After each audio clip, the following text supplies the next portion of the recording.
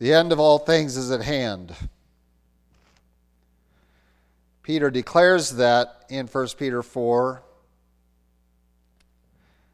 And it's been 70 years, 60 years since then for us to come to the point of not really believing that. And yet we see the evidences around us that while we that understand the church age as being that final age of deliverance, of salvation for mankind, that it is certainly coming to a dramatic close in our days.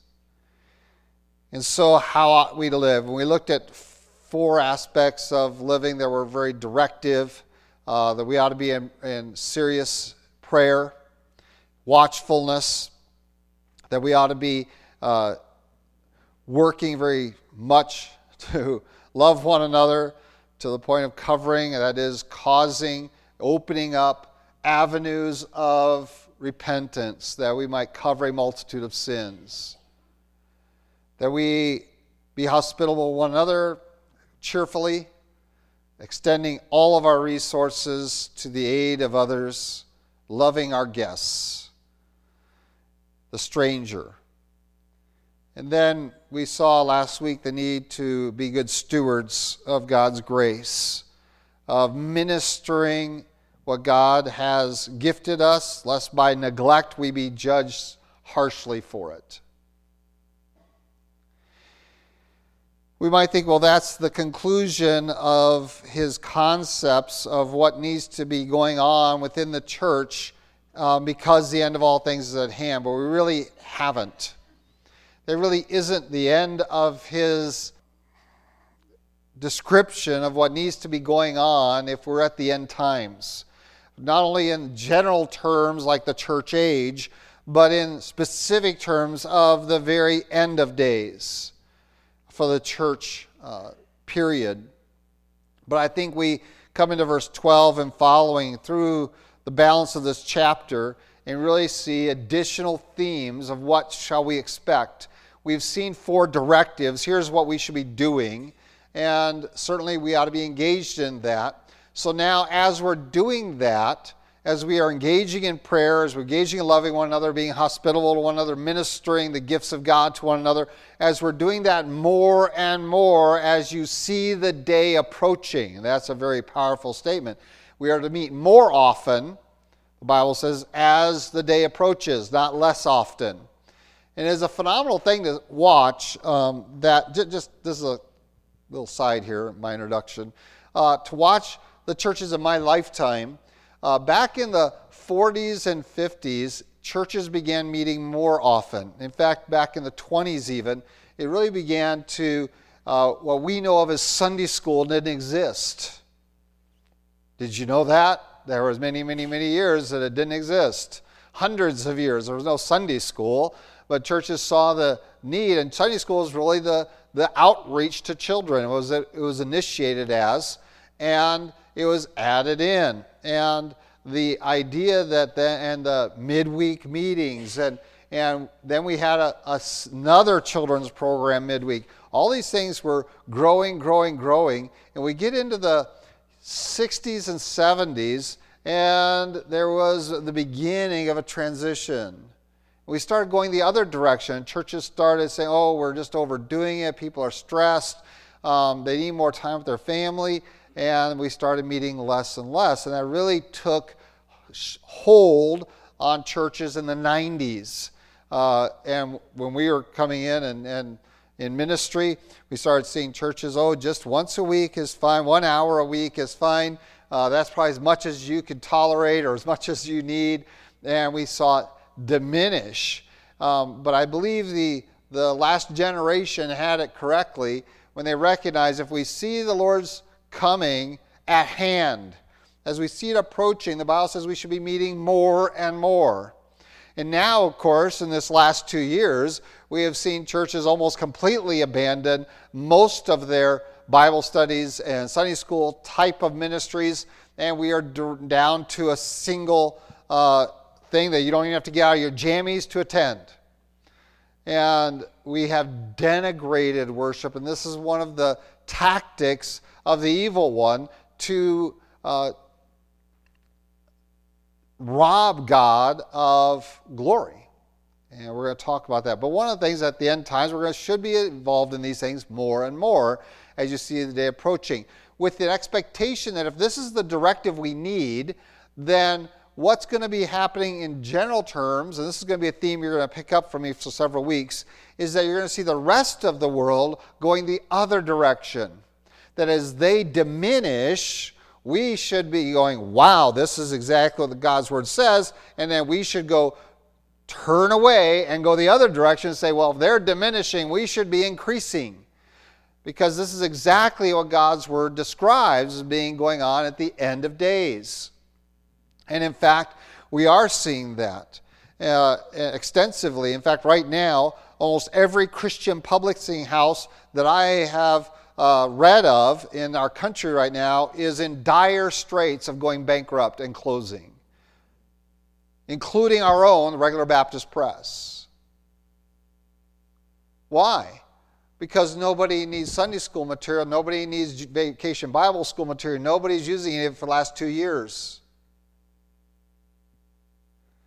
They went a few weeks, a few quarters without it, and now they pretty much just abandoned it. And now Christian publishing houses are going broke because of diminished demand for their materials. And that should concern us. That should wake us up and realize this is really, really bad, where we are going this direction. And we might congratulate ourselves for holding steady, but that's not what God's Word declares. It doesn't say hold your ground. It says you should be all the more as you see the day approaching. We should be actually doing more and not just holding ground and congratulating ourselves for that. And so the end of all things is at hand. How are we going to respond? And he's not done talking about that. Certainly the actions we should be engaged in, he has now concluded that.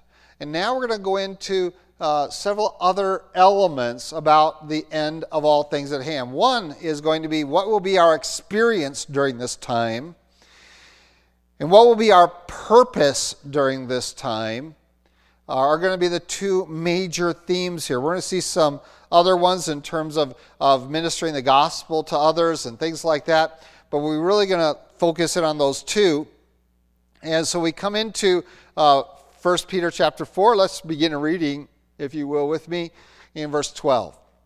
This says, "Beloved, do not think it strange concerning the fiery trial which is to try you, as though some strange thing happened to you.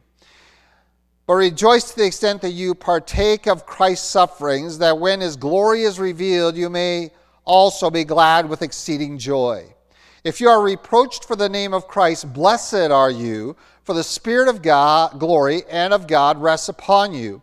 On their part he is blasphemed, but on your part he is glorified. But let none of you suffer as a murderer, a thief, an evildoer, as a busybody in other people's matters.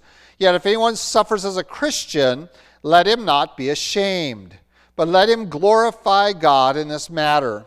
For the time has come for judgment to begin at the house of God. And if it begins with us first, what will be the end of those who do not obey the gospel of God? Now, if the righteous one is scarcely saved, where will the ungodly and the sinner appear? Therefore, let those who suffer according to the will of God commit their souls to him in doing good, as to a faithful Creator." Wow, what a very powerful passage. And again, like many aspects of Peter, very succinct, very, very few words to communicate a very full message. And when you know Peter's background and you know the teaching of Jesus in his life, the experiences of Peter in his life, you go through the book of Acts and you see God's working through and in Peter there, we can understand where these statements are derived from and their context in their past. And that brings an even fuller meaning to these principles that he's going to lay out for us. So we're going to begin where he begins, and that is to be braced for what your experience is going to be. We're at the end of all things. Now here's what you should be doing. And we looked at those 4 key elements of what we should be doing as a church, and we should be doing them more and more and keep doing them and persist in doing them, not let up in doing them. Now we come to our expectations. Not only future expectations in terms of the reward of doing those things. We're going to talk about that, not so much today though, but also our experience on this earth. What should you expect here? And of course, this comes back to one of the major themes we've already studied in Peter, and that is the suffering of the saints. That is to be and has been and is the experience of righteous people who are seeking to serve God faithfully. And I use that past, present, future concept because Peter does in this passage. He tells you that it is going to come, that it has happened, and that you are now experiencing. They're all wrapped up in these few verses. You can see the tenses changing and being played here in verses 12 and 13.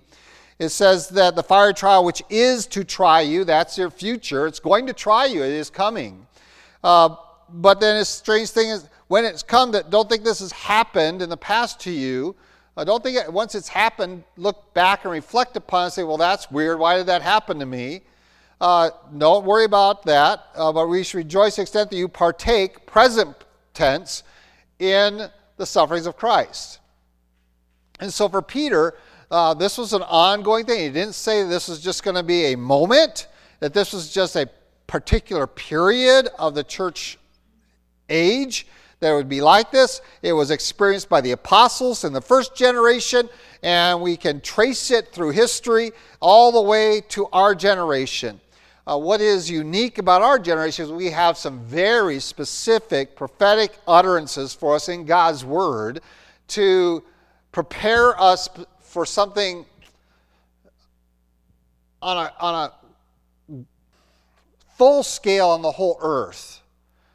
All the other ones were regional, and we're going to talk about the distinction that makes for us, particularly in this age, which changes our approach a little bit. Not dramatically, but enough to be noteworthy.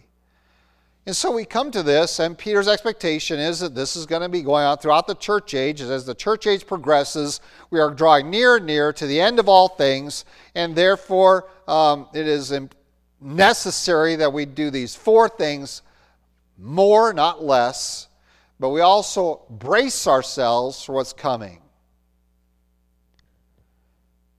and what has come already, that we were asleep as it was happening, and that we might know that there is going to be more to come.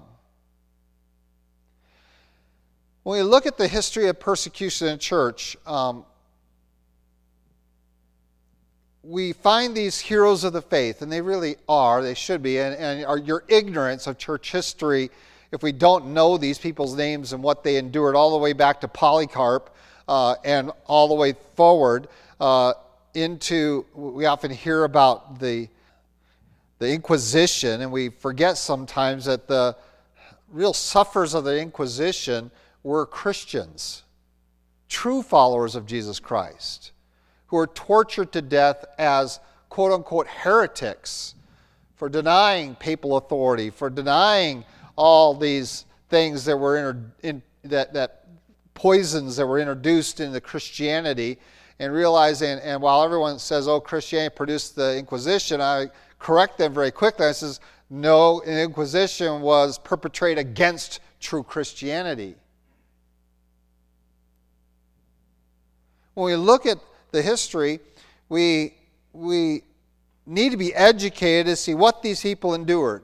When I see people make light of or devalue just having a copy of God's Word in your language on your lap right now and not being thankful for that, you're betraying something about your ignorance over the history of how this Bible got to you. And how many lives were lost to preserve it, to translate it, to print it, to make sure the common person got access to it. Because for centuries, none of that was true.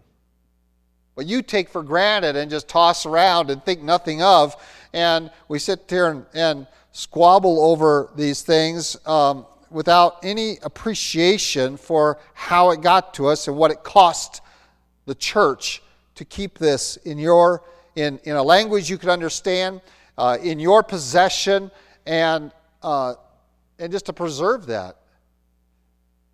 There's a reason those dark ages were the dark ages. It's because the Word of God was kept from the people. It would not be translated in a language you could read. It would not be, you not have access to it. And again, the persecution was not from outside, not from the barbarians, but from the quote-unquote Christians who would imprison you and slay you for translating it, for possessing it, and for distributing it. That's just one element of your Christian experience today that you enjoy, that if we don't understand its history and the great cost our scriptures were to others, that we will devalue it. In fact, persecution is such a defining attribute of the followers of the truth that entire history books have written just by weaving those people through history. In fact, one of the Baptist history books that in Baptist history, we had to read that in college, and probably should be in every church library. It's called The Trail of Blood. How do you trace Baptist history? And their contention is from the New Testament forward, we follow through this little booklet called The Trail of Blood. There is a costliness. When we talk about here's our defining doctrines, we need to recognize that people died for those. Because they held to these doctrines of adult believers' baptism. People were drowned for that. Individual soul liberty. People were imprisoned for that, for just believing that you had a right to believe what you wanted without the state or the church dictating it to you. People died for that. We're imprisoned for that. We're beaten for that. We're tortured for that. For the priesthood of all believers, that all of you have the equal access. You don't have to confess your sins to me so that I can deal with that priesthood of the believers. And if you're wondering what I'm doing, I'm going B-A-P-T-I-S-T because this is the acrostic that I was trained in Baptist history. Every one of those attributes or characteristics of the Baptist movement that we take for granted was costly. And so when we come to this passage, it says, do not think it strange. Do not think that this is an unusual experience. In fact, you should think it's strange if the opposite is true. Because history has proven throughout the church age that those who are genuine followers of the truth and committed to God's word paid the price over and over and over again. They did it joyfully, and you and I are the benefactors of their suffering, of their price that they paid.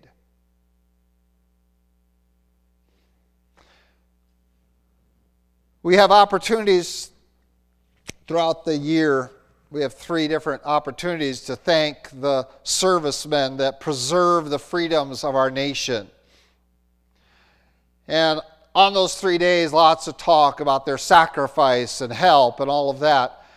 We have 0 days during the year to think about the ones who benefit us much more than any of the servicemen have ever done, and those that have brought us the tenets of Scripture preserved through history at the cost of their very lives. 0 days do we celebrate that. Do we recognize that? Do we acknowledge it? Do we take the time as a church to say this is Church History Month? To say this is the day that we want to look and we want to read chapters like Hebrews chapter 11, and we're going to get to Hebrews here shortly. Hebrews chapter 11 and go through this is what it means to live by faith and to bring glory to God, and then go through church history and say, look at all these people and what they brought us, what it cost us to have freedom to meet openly, to have God's word before us, to have these standards that we take for granted. What does it cost? And so don't think it's strange when there is an assault. In fact, it is quite the opposite. We should be deeply concerned if there is no attack on the church, because that means that we're doing something very, very wrong. Now, in Peter's day and throughout most of church history and in many parts of the world, we see persecution is usually a very violent thing. And that is true. That has been the case all the way through. And we can say, well, how did the church survive? They survived because they endured that kind of violence and hatred of men with joy, rejoicing, and love for others. As we're going to see later on. They endured that because of the gospel actually didn't diminish. It exploded during those times because people saw you can endure this kind of abuse and be joyful, still be thankful, still cling to your beliefs. They must be strongly held beliefs. Now, why would I use that phrase? Because for a religious exemption today, you have to have strongly held beliefs. You know what strongly held belief is? I'll lose my job rather than change. I will lose my house rather than change. I'll lose my personal freedom rather than change. I will lose my life rather than change. That's the strongly held belief that brought you Christianity. A Bible. The liberty to sit here. So don't think it's strange.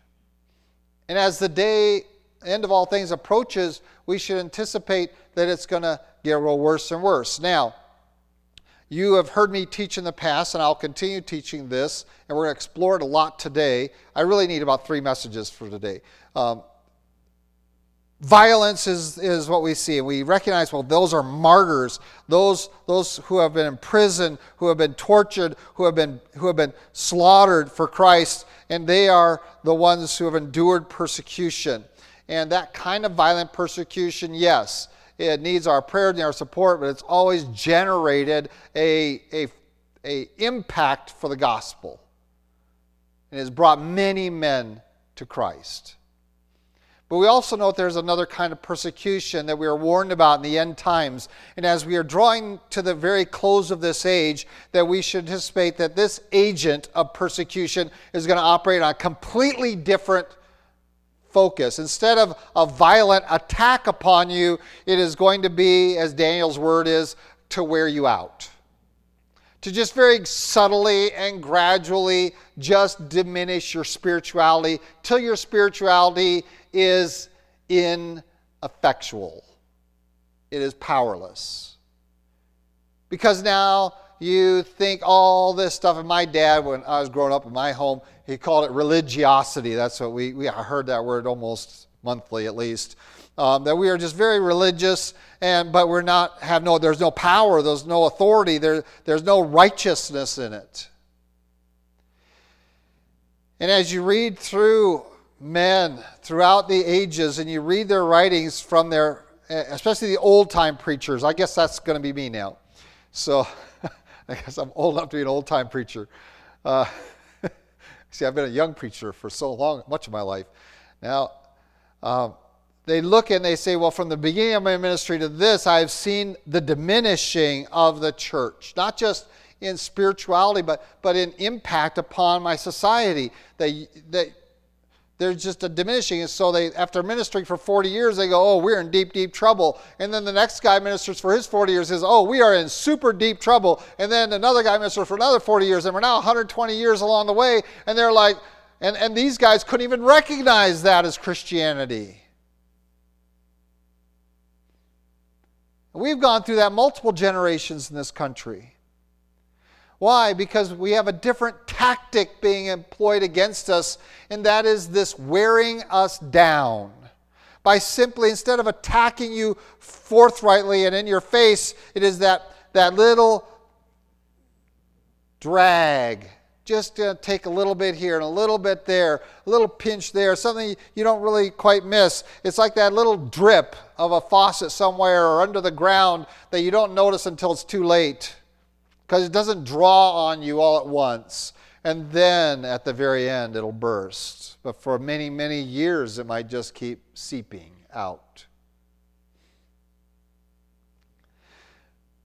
And that's what the Bible declares in one particular place in the end times. There's still going to be violent persecution in other places, but in that one particular place, and all those under its influence, that it's going to be this wearing down of the saints. And the only way that we can really understand it is to step way away from it and refresh ourselves in some of the old spiritual ways. That's why, again, I love an understanding of church history. What did they think the disciplines of the Christian life were? Well, let's go back 100 years. The 1920s. What do we call those? The Roaring 20s? What you forget is that why was there prohibition? Do you know why there was prohibition? Do you know what how many of you know what I'm talking about when I say what prohibition? Okay, about half of you. All right. Prohibition was a time in this country where you could not make, buy, or sell alcohol anywhere in this country, legally. And so the ATF, Alcohol, Tobacco, and Firearms, would go around and they destroyed distilleries, they destroyed bars, they dumped beer, and beer ran in the streets. Alcohol ran in the streets. And then we started having the speakeasies, which means that here's a place you can get it, and you would meet under the radar, you would pay the cops off so that you could have your alcohol. So you cannot legislate away sin. But I want you to understand, why did our country get to a point where they collectively voted on prohibition? And it has the impact of what was happening in that period of time and the ministry of powerful men and powerful churches to preach the gospel in enormous evangelistic campaigns that didn't last a day, didn't last a week, lasted a month at a time, where hundreds and hundreds of thousands of people would attend night after night after night, every night.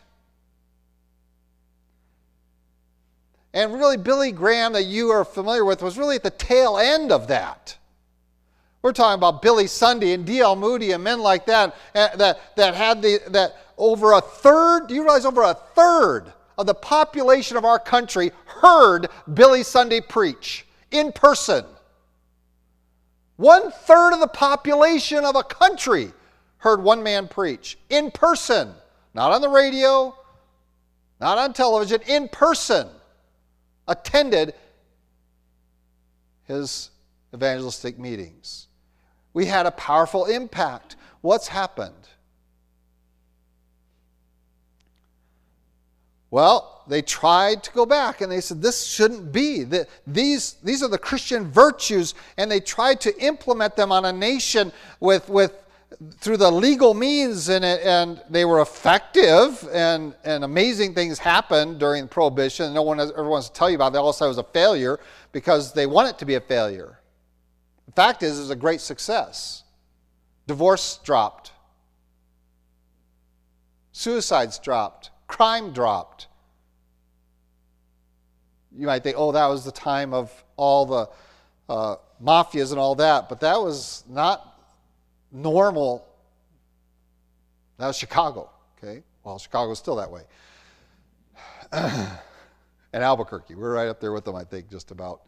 And so when we look at the effect of that, yes, we have been worn down just from 100 years ago. 100 years ago, the church impacted this country to such a degree, we voted a law in to prohibit alcohol consumption nationwide. Think about that. Do you think the church would have that kind of effect today? Do you think the church itself would vote to have no alcohol in it? Just for itself? No.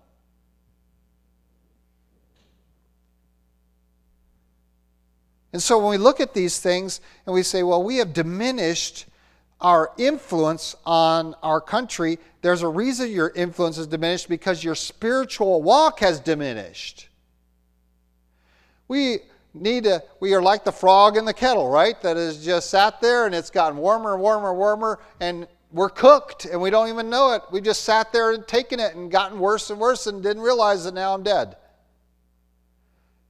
The way to deliver the frog out of the kettle is to splash it into some cold water.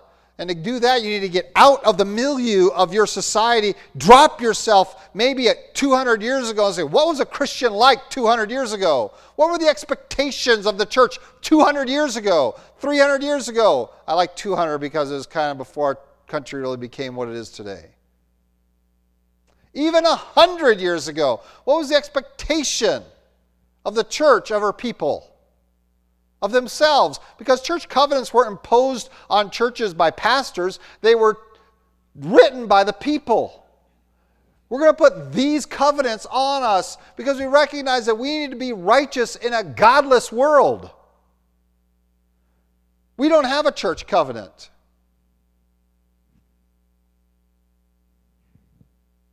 And most churches don't today. And some churches that do don't even know they do. You wouldn't know it. I remember as a child in my church that about at least, I want to say, twice a year, we would stand up and read the church covenant out loud. It was in our hymn book. They put it on the back folder of the hymn book. Read up, and it was a responsive thing. Here's how we're going to live. We're not going to do this. You're not going to do that. And you know what? Right now in my home, we pretty much violate almost every part of that covenant. You know what we were covenanted? We would not play with playing cards. I say, oh, this is kind of silly stuff. Well, it was basically, you're not going to participate in gambling.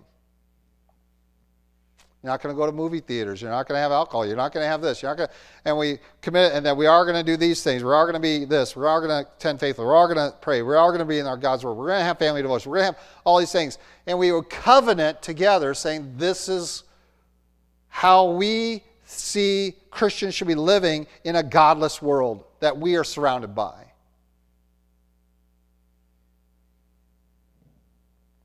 Just 100 years ago. I'm not 100 years old. 50 years ago.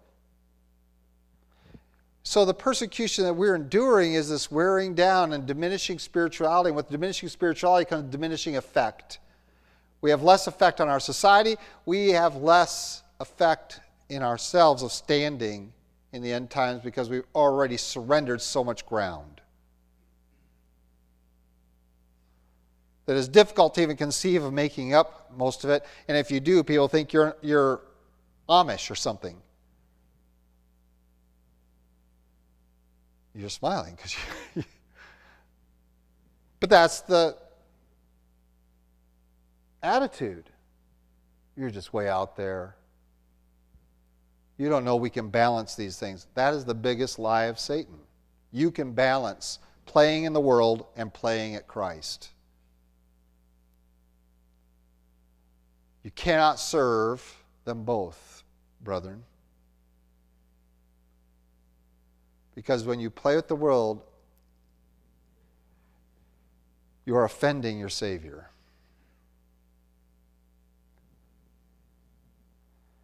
And so don't think it's strange. You should think it's strange that you aren't alert to the fact that we are this far gone as the community of Christ. And we're going to talk more about this as we get into the whole idea of the judgment to come upon us that he talks about in verse 17, that of what righteousness should be, and that we should be unashamed of suffering, but we should be very ashamed of doing evil. But we have found it reversed. Now we find Christians not ashamed of doing evil, but are very ashamed of suffering. Because we have bought into the health, wealth gospel that was touted on televangelists in the 70s, 80s, 90s, and probably still. I don't watch TV, so I don't know if I assume it's still going on. Do not think it strange concerning fire trial, which is to try you, as though some strange thing happened to you. In fact, it is quite the reverse. We have been under attack, and we have been sleepwalking through it, because it's been just little drains, little slights, little diminishing, and it's taken generations, and now we are so weakened that we have essentially no effect. My wife and I, when we visited the Philippines, both kind of felt the same way, and others, Christians from America, it kind of feels like how church was in the 70s when we were young, when we were in our youth. It reminds us a lot of that. But then I saw what happened with the lockdown. Do you realize that if all those churches, and it has a huge impact on the Philippines, very much like the church had impact back in the 50s, 60s, in their government, in their society, the church has a very strong role there still. I shouldn't say still, 2 years ago. Very strong role. All they needed to do is ignore the government mandate, and if every church had stayed open and gone to church, the Philippine government couldn't have done anything about it. But they capitulated. And now their churches are largely empty.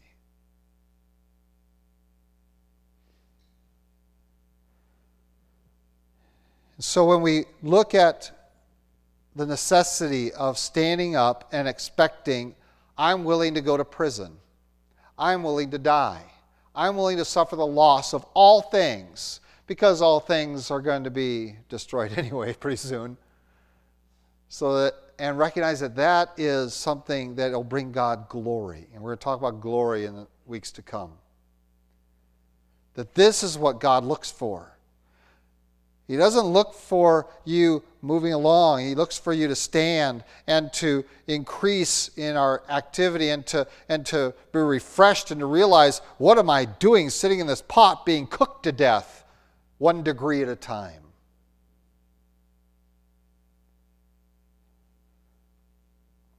Now some think, and I have had these same thoughts, and my family will tell you that I would have loved to have just run away. What happens when suffering comes? Well, let's run and find a place. Now, as you go through the book of Acts, you will find some interesting things. You will find Paul getting threatened for his life multiple times, and the saints grab him and say, get out of town. And they take him out, and they make him leave. But I want you to notice that he always leaves to go preach the gospel somewhere else. He doesn't leave that place to go hide somewhere and to preserve himself. And it's kind of interesting in my mind that the saints send him to the next town, and they stay in that town and minister. So effectually that when he comes back through and visits those same towns that he was chased out of, there is a strong church in each of those towns still ministering. They stayed put and endured. The writer of the book of Hebrews, we know Hebrews 11 is the faith chapter with all these examples of people who live by faith, but we forget to attach Hebrews chapter 12 to the end of that. This is therefore, since we are surrounded by so great a cloud of witnesses, let us lay aside every weight and the sin which so easily ensnares us, and let us run with endurance the race that is set before us, looking unto Jesus, the author and finisher of our faith, who for the joy that was set before him endured the cross, despising the shame, and has sat down at the right hand of the throne of God. You guys talked a little bit about that in Sunday school this morning. Verse 3, for consider him who endured such hostility from sinners against himself, lest you become weary and discouraged in your souls. You have not yet resisted to bloodshed, striving against sin. Are we concerned enough about obeying God's word to such a degree that it doesn't matter anymore what it costs me in this world to be pleasing in God's sight and to have a more righteous life?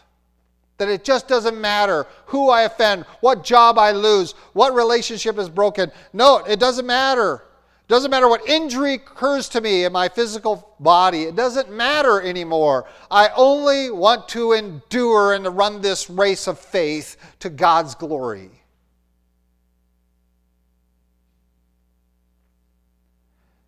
How do we do that? Well, we begin by changing our thinking and understanding that suffering is that which brings God's glory, because it means that you are the world's enemy. They view you as their enemy, which means if you are the enemy of the world and the world is the enemy of Christ, who are you with? Christ. That's who you're with. If they hated your Lord, if they mistreated him, if they practiced this against him, and you are his follower, then they should hate you. They ought to practice those things against you. Not only acts of violence, but other types of persecution as well. Just shh. Just shh. Don't talk about that stuff here. We avoid those things in our conversations because they just bring debate and fights. I will never be told that. Neither should you. These are the very essential conversations that must be had. They define who you are. If you claim to be a follower of Christ, these are the defining elements of who you are. And when someone says, shh, don't talk about that, you're saying, don't be you.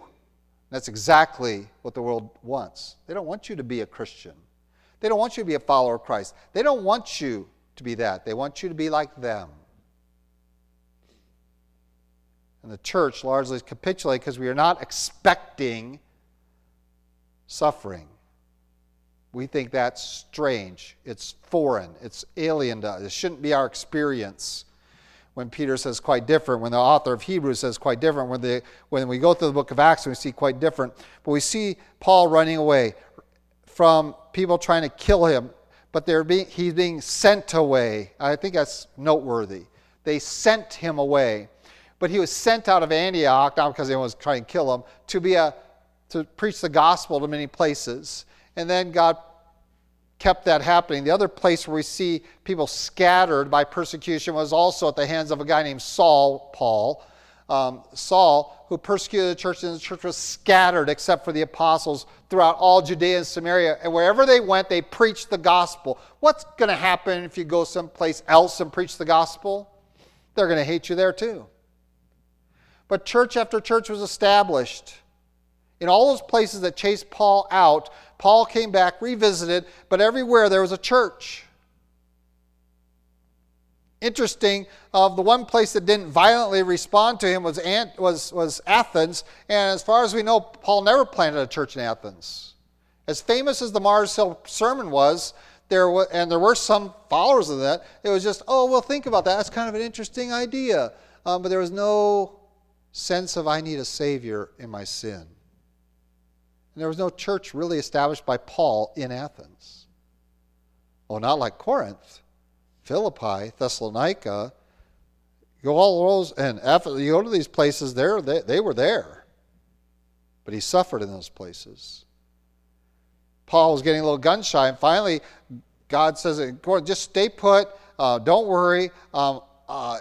You're not going to suffer in this place for a little while because I have a lot of work I want to do in this town. Relax. Preach. And while we can focus on that and say, well, we should just run away and hide from persecution, that's not what Paul did. He ran away and encountered it in other places. But what we should be focusing in on are the people who are left behind. Because that's who you are. You are the residents, not the traveling evangelist, not the church planter. You're the residents.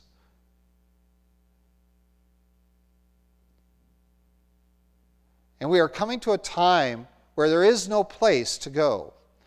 And I say this knowing that right now there are, and you'll hear me talking, well, they moved to a free state because we are a prison state here. They moved to a free state, like Texas or Florida or some of those Dakotas, some of those free states.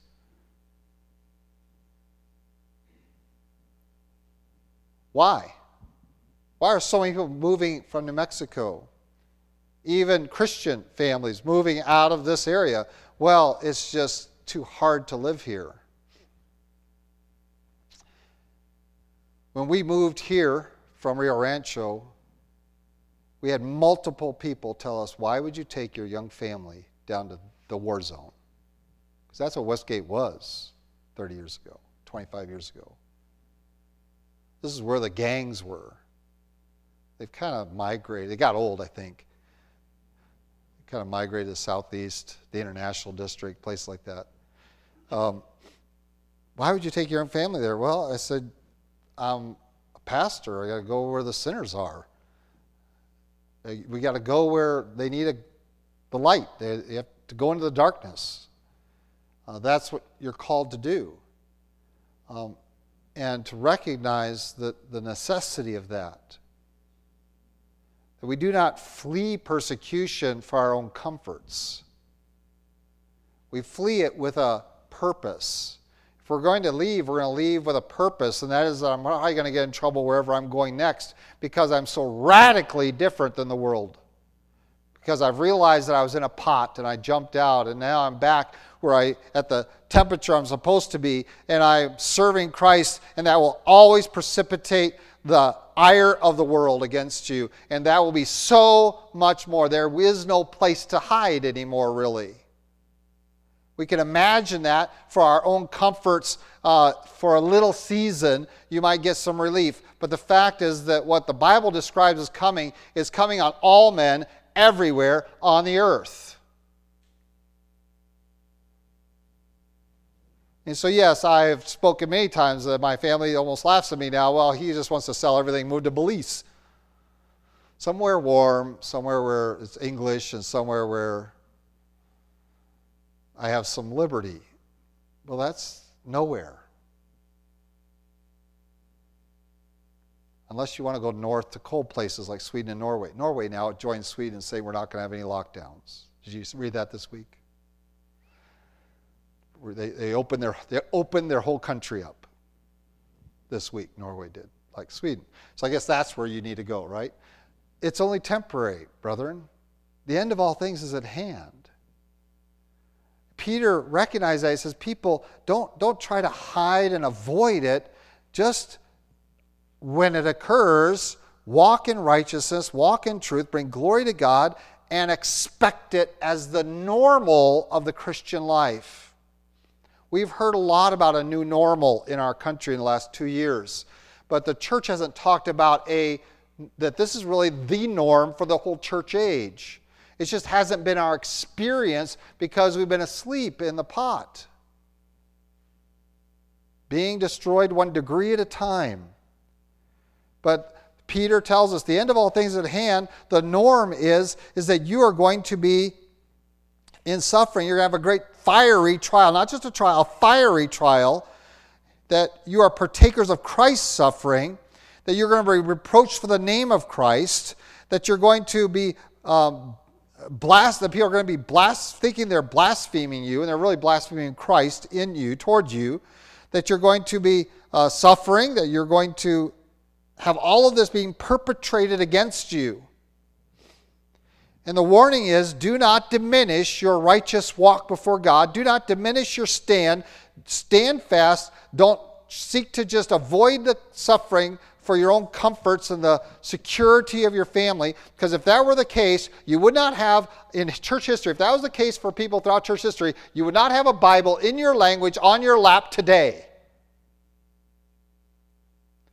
If other men had the same spirit as we see today. I want to avoid the discomforts of standing as a light in the dark. I want to go somewhere where it's gray and I can kind of blend in a little bit.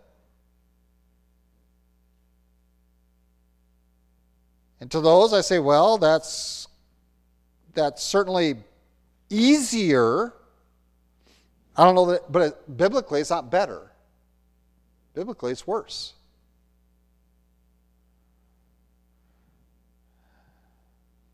We spent Friday night up at the Bahamas, and it got cold. And we have no heat, really. And I have this little dinky heater, this big, with a propane tank attached to it. And you light it. And it's like, is it on? I can't tell. Can't tell if it's on. I have to put my hand in it. Yep, it's getting warm. It must be on. And then we turn off the lights. Oh, yeah, it's obviously on. It's glowing red. But you couldn't see that glow with the light on. You see, Christians for their own comfort want to just go where there's other light. When God tells us, be a light in the dark. Which necessitates something. It means that you are going to have to live with a lot of darkness around you. And in that setting, your light will be more evident. And that's why the church has always grown during times of severe, violent persecution, has always grown. Because people look at that and it's astonishing to see people willing to risk so much for a belief system. For a person named Jesus, they're willing to risk everything for a few pages of God's Word. They're willing to risk imprisonment for 20 years. It's astonishing. But we would rather go somewhere where it's not quite so dark and hide in the grayness of some communities, the religiosity community where our light might still be shining, but it's not evident to anyone because we kind of just, everyone around us is quote-unquote Christian. So, brother, I want to challenge you that wherever God places you, that you should anticipate that the end of all things is at hand, and it's all going to get pretty bad everywhere. We can try to hide, we can try to run away, but if we're not running away for the purpose of being a light in another place, that we are diminishing our opportunities to serve God. We should anticipate, be prepared for, and in our attitudes be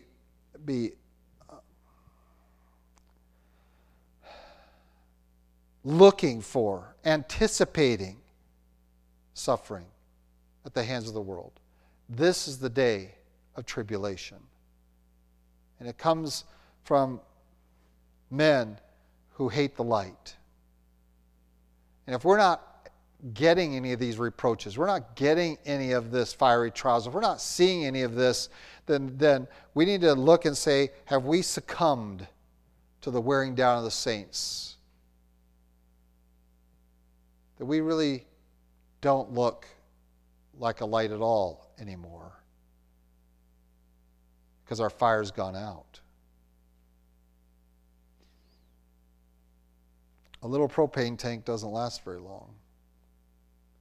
And then it goes out and that glow just goes woo, and it's black again. Peter's going to tell us what the power of the gospel and the Christian walk is, but he's going to call us and he's going to warn us against it. Are we going to commit our souls to Christ? Or are we going to simply subject ourselves to our whatever brings us comfort and subject ourselves to running and avoiding persecution at every chance we can, just so we can stroll through this life and think we can ease our way into heaven. I find no such thing in God's Word. I would challenge you, as the end of all things at hand, is that we prepare and have an expectation and even a desire for suffering, not because we want to suffer, but because we want to walk in righteousness to God's glory, and knowing that the world will hate that. Let's pray. Lord God, we do thank you for your word. We thank you for its power and its truth, for the testimony of so many who have stood for you in communities that hated you, and live righteously and godly in this present world, looking for the blessed hope and glorious appearing of our great God and Savior Jesus Christ.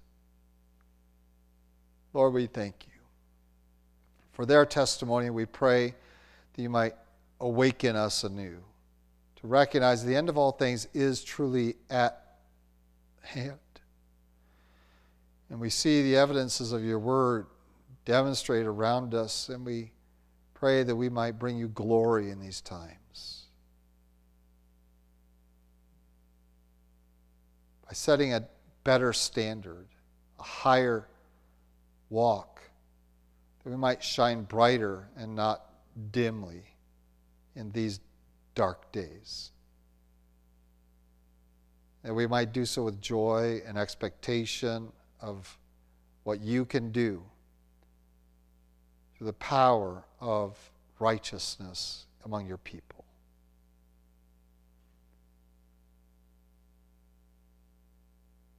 We pray we might be strengthened by your Spirit, reproved by your word, and encouraged by one another